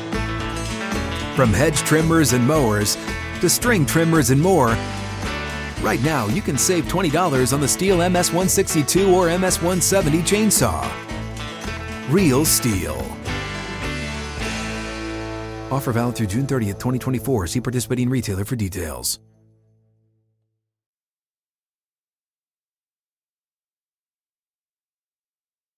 America loves a good worst to first story. We do. We love it. We love when guys, gals, teams overcome. And guess what? The Rangers have overcome. The 2021 Texas Rangers, ladies and gentlemen, listen to this. Well, I guess you don't go 2021 in baseball because it's only in the calendar year. They went 60 and 102. Now, I'm going to say that again. 2021. Now, it's only 23 in baseball parlance, but this crew went 60 and 102. Fast forward to Friday. They're going to be in the World Series. How about them apples? You like them apples? How about them apples? They're going to be in the World freaking Series. Now, I want you to think about that. I mean, that's pretty damn good. And my man, Adaldis, whatever the hell his name is, Garcia, is behind all this. Remember, as Dibbs and I talked about earlier, this dude, well, he got the boot. The Cardinals said no mas, adios, goodbye, hasta la vista, la noche. Next thing you know, he's getting beamed by Abreu. Next thing you know, boom, there they are. They, ladies and gentlemen, are in the World Series, and the man, Garcia, is holding the CS trophy. It's pretty good. From 60 and 102 to the World Series in 2 short years. How about this? In 2010, the Auburn Tigers received a godsend in Cam Newton. Cam Newton originally at Florida under Urban Meyer, he decided he was going to steal laptops, throw them out of windows. Next thing you know, he ended up in jail. I was actually there that weekend. Urban said, screw this guy. Next thing you know, well, guess what? Him, went to junior college, Cam Newton did. Him, and I say they because his dad was always involved. They end up going from crapola to going undefeated in 2010 and winning a national championship. That's right. National championship is what they did. 2012, the Red Sox stunk. They had an abysmal year. They went 69-93. 1 year later, first-year manager, former Marine John Farrell, they got their 8th title. That's right.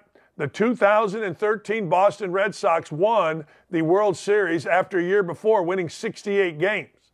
Now, they say in baseball, you're going to win 50 and you're going to lose 50. All right? It's the other 62 that determines. Pretty good.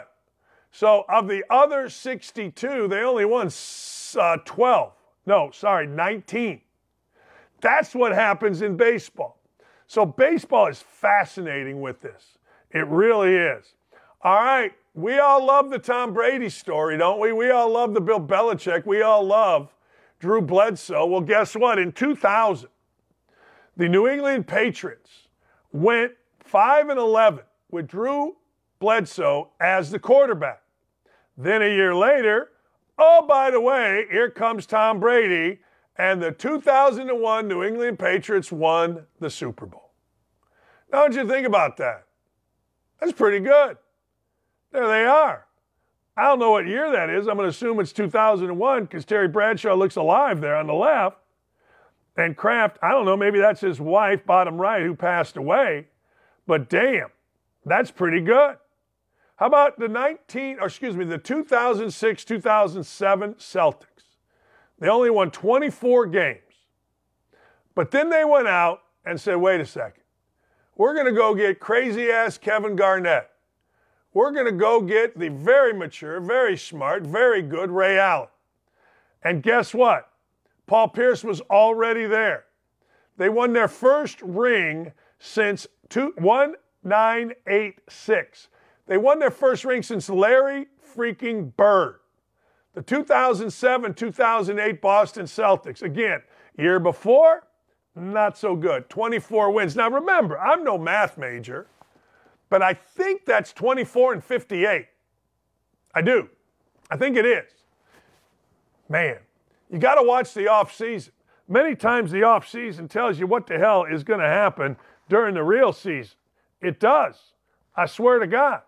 It really does. All right, I would like for you to understand how little I care about Zion Williamson. I'm going to say this before I talk about him. All right?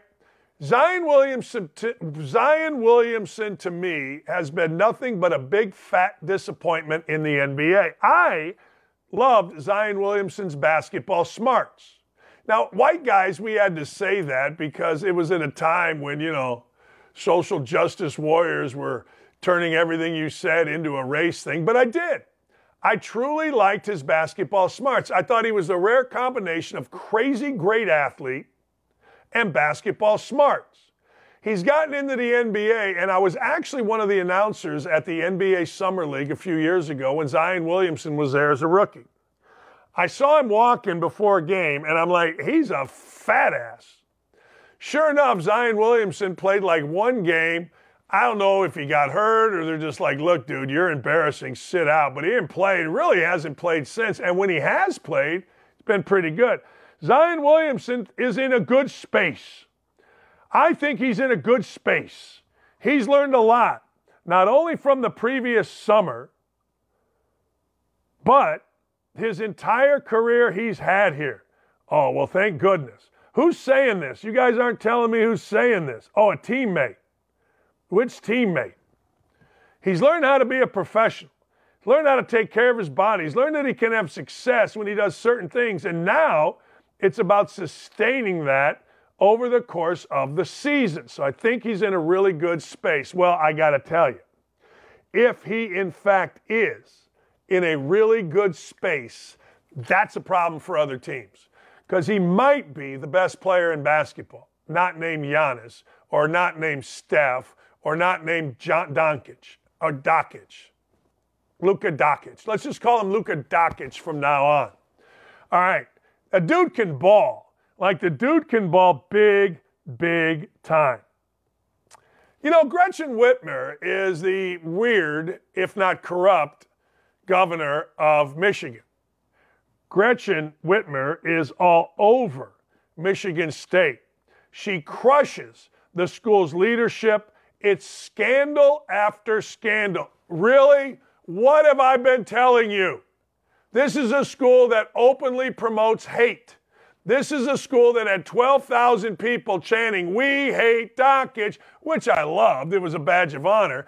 But after I thought about it and everybody was so upset, I said to myself, imagine if I was LaFonso Ellis, or I was, what's that woman's name, Doris Burke, or Jay Williams, and they were chanting hate.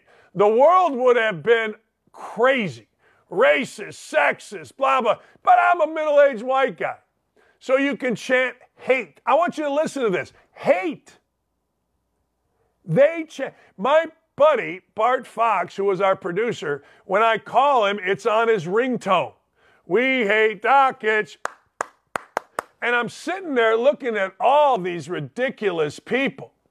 And I'm like, really? Hate? Okay.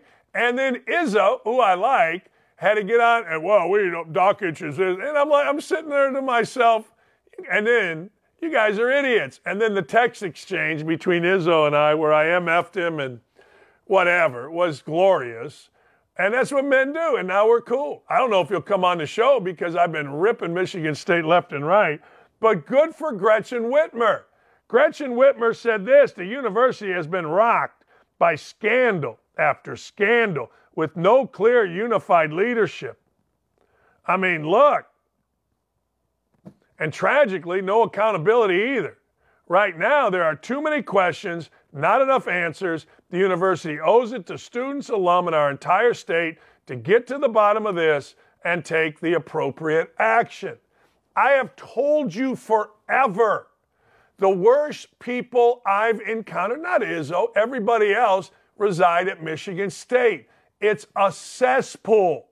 It's not because all of a sudden they put Hitler, which is just the most ridiculous thing I've ever seen, on their big screen in a stadium like Joe Louis back in the day was racing to defeat Hitler in the most heroic thing ever. They put Hitler, and his picture up above the crowd. This idiot school, at a time when anti-Semitism has never been higher in the United States. It's never been more dangerous to be a Jewish person in the United States of America. And they chose to let some group, apparently, they're saying it's a third party, put Hitler up there. Yes, there needs to be accountability. The entire athletic department, other than Izzo, should be wiped out. This is a school that has had too many sex assaults in the athletic department to count. Star point guard Keith Appling in jail for murder. The guy, their legend, Mateen Cleave, last seen on video, running outside chasing a naked, I think she was a hooker, in some skis bag hotel. Their professor running a meth lab and students wanting to know what the hell, and don't even get me started on Larry effing Nassar and how the entire area whitewashed it, including the media. Students were too afraid to go to the media. Students were too afraid to go to the administration. Nassar was able to run on that campus for 30 freaking years. And then you got Mel Tugger, the Mad Jacker. The place is a shithole. The place is a cesspool. The place is crap. It's a pox on the state of Michigan. It's a pox on the Big Ten. It is the most god-awful place on earth academically, non-Ivy League division. There are so many sex assaults. They cover stuff up like it's their job. And for once, at least Gretchen Whitmer stood up and said, hey, what are we doing? That's unbelievable. It's un-effing believable. And Michigan State fans will back this. They will support this. You're a hater. Michigan State beat you when you were a coach at Indiana, so you hate Michigan State. No, I hate dirtbags. Complete and utter dirtbags. And I'm starting to get pissed at wide receivers, too. I've had enough. Our guy here, Michael Pittman, is crying about touches. Michael Pittman stinks. I mean, let's be honest. Michael Pittman is like the fat old guy trying to play basketball with some athletic dudes. He's slow. It's all right. But if he were on a real team with real weapons, Michael Pittman would not get on the field, or at best, he'd be the third or fourth wide receiver. But because he's on the sorry-ass Colts with their sorry-ass organization, his sorry ass, gets to cry, bitch, and moan about touches. They just didn't target me today for whatever reason. Maybe I'm not a big part of the game plan. Shut up. Maybe you're not. I mean, damn. You're a mediocre, slow wide receiver.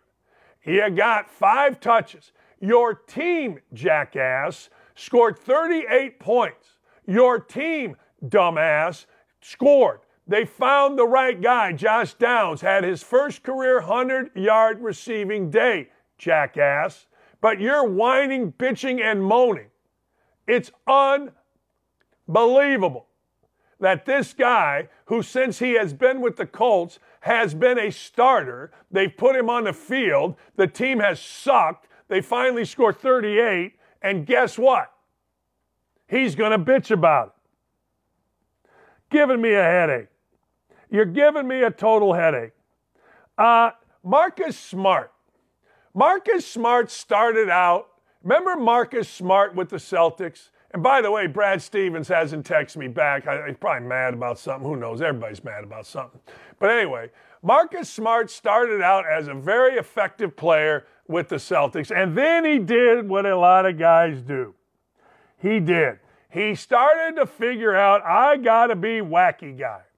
I got to be nutso guy. I got to be the guy that gets into altercations. I'm trying so hard, so freaking hard to be the next Dennis Rodman.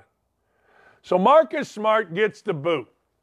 You always want to be where you're wanted, and another team's trash is another team's gold. So I'm glad to be here. I'm glad to be in an organization that wants me, sees that I have great value, so I'm ecstatic, and I'm ready to get going.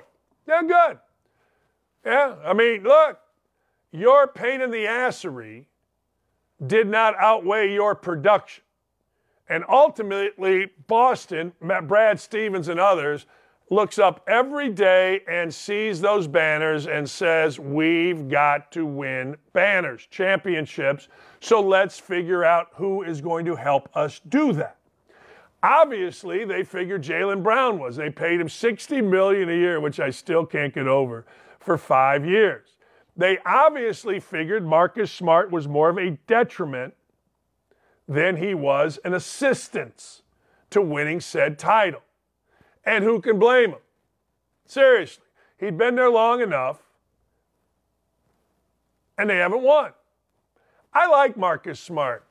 Puerto Rico, back whenever Marcus Smart was a freshman, I did one of their games. I think it was against North Carolina State. North Carolina State fans got mad because their team was picked to finish first in the ACC. I watched them for a half, and I said on the air, yeah, this team's going to finish no better than 5th. They lost their mind. I don't even think North Carolina State finished 5th that year. But Marcus Smart was great. Then he came over to the table, and I interviewed him, and he was even greater. I remember saying on the air, I always look at coaches and players that I would follow if I were a freshman. I would have followed Marcus Smart. Marcus Smart now has become like one of those caricatures, like that Dylan, whatever his name is. Dylan, what's Dylan's name? He was with the, he got yelled at by, Dylan Brooks. He got yelled at by Krzyzewski. Dylan Brooks. When you become a caricature of yourself and your game, you get a little less shelf life.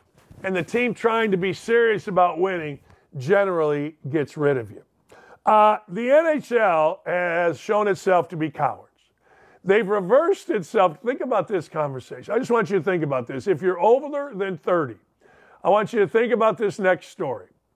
The NHL reportedly reverses its course on their Pride tape ban.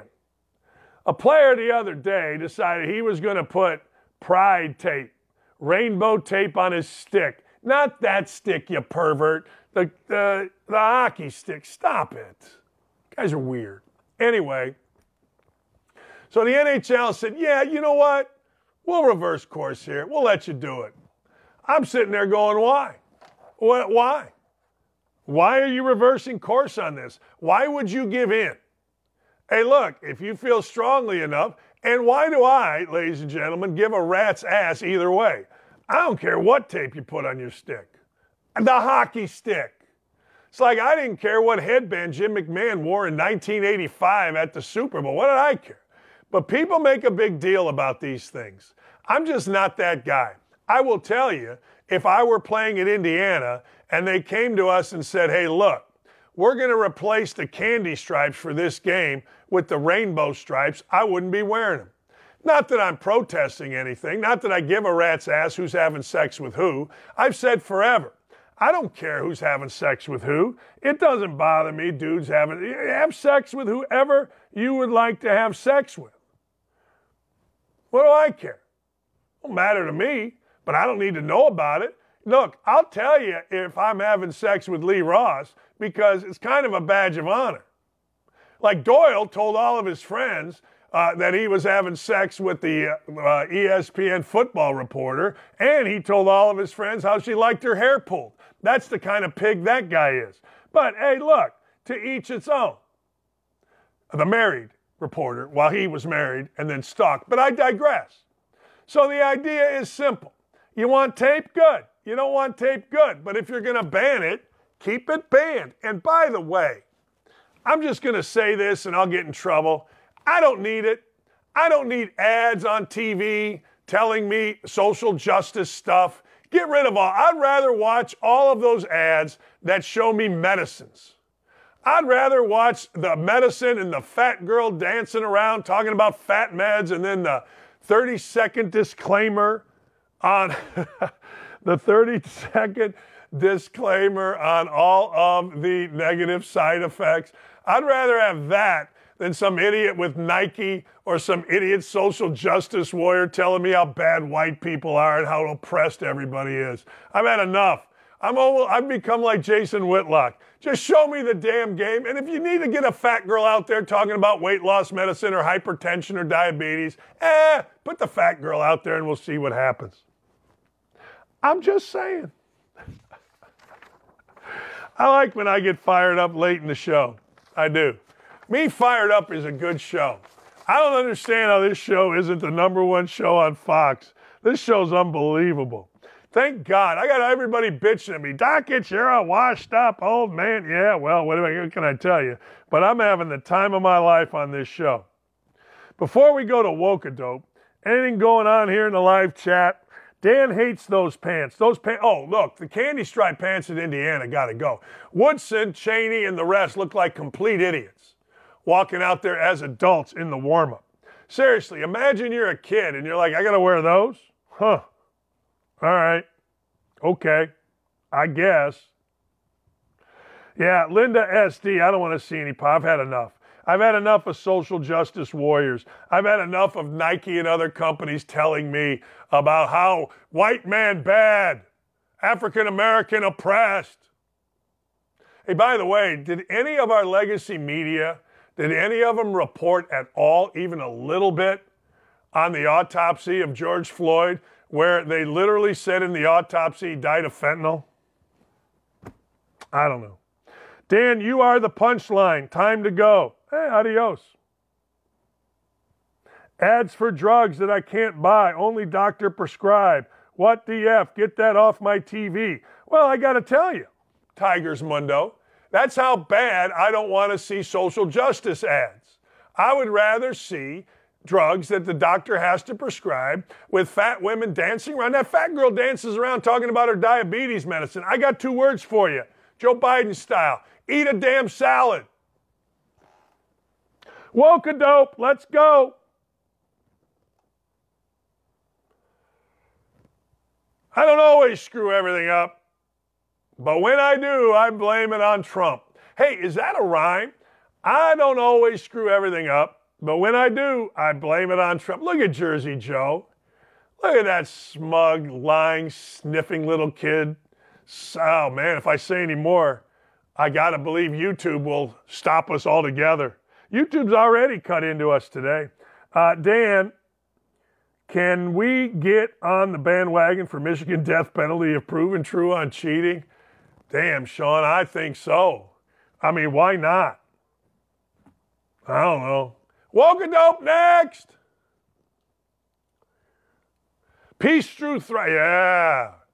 Boy, I tell you what. Hey, wherever you found that, can you give that to me, please? That's awesome. Peace through strength, Trump. Chaos through incompetent. Anybody doesn't think we don't have chaos right now is out of their mind. Dan, when people say they hate politics and sports, I'm assuming they don't agree with that particular sports figure opinion, but would be okay with one they agree with. Yeah, not me. Not me. I mean, you can think that, and because you're really stupid, I mean, JPG rules, and you show it every day, but thanks for being here. Yeah, not me. I've had enough of all of it. I'm sorry. I've had absolutely enough of all of it. All of it. Period.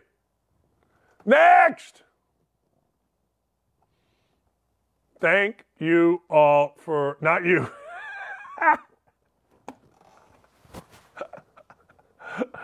Oh, man, that's pretty funny. And I agree with Van Pasterman, the chaos is on purpose. I mean, has anybody talked about Hunter Biden? You know what? You know this stuff's on purpose. There's no question. I mean, you know, all of a sudden, wartime presidents, right? Wartime presidents become a thing. Wartime presidents get very, very, very, very popular. They are. There's no chance. There is no chance that this guy could win if actual normal people and real people were actually voting. I know that pisses YouTube off. But the fact of the matter is, FJB.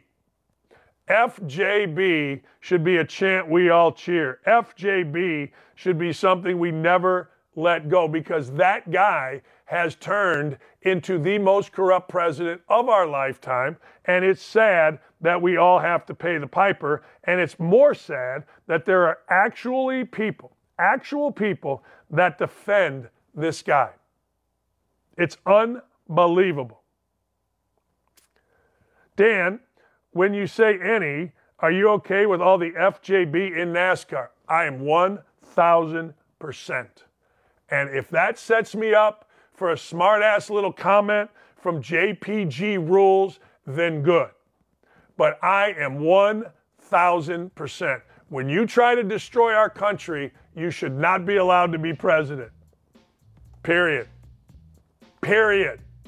Have a great afternoon, everybody. Nick number 2, thank you. Dylan and Ryan and Katie, thank you all so very much. Beth the Booker, you are awesome. Gary, appreciate you. Aaron, you are the man, Aaron. Don't ever forget it. You the man, Aaron. We will see you all tomorrow. Have a great evening or afternoon. It's only morning. Have a great day. How about that?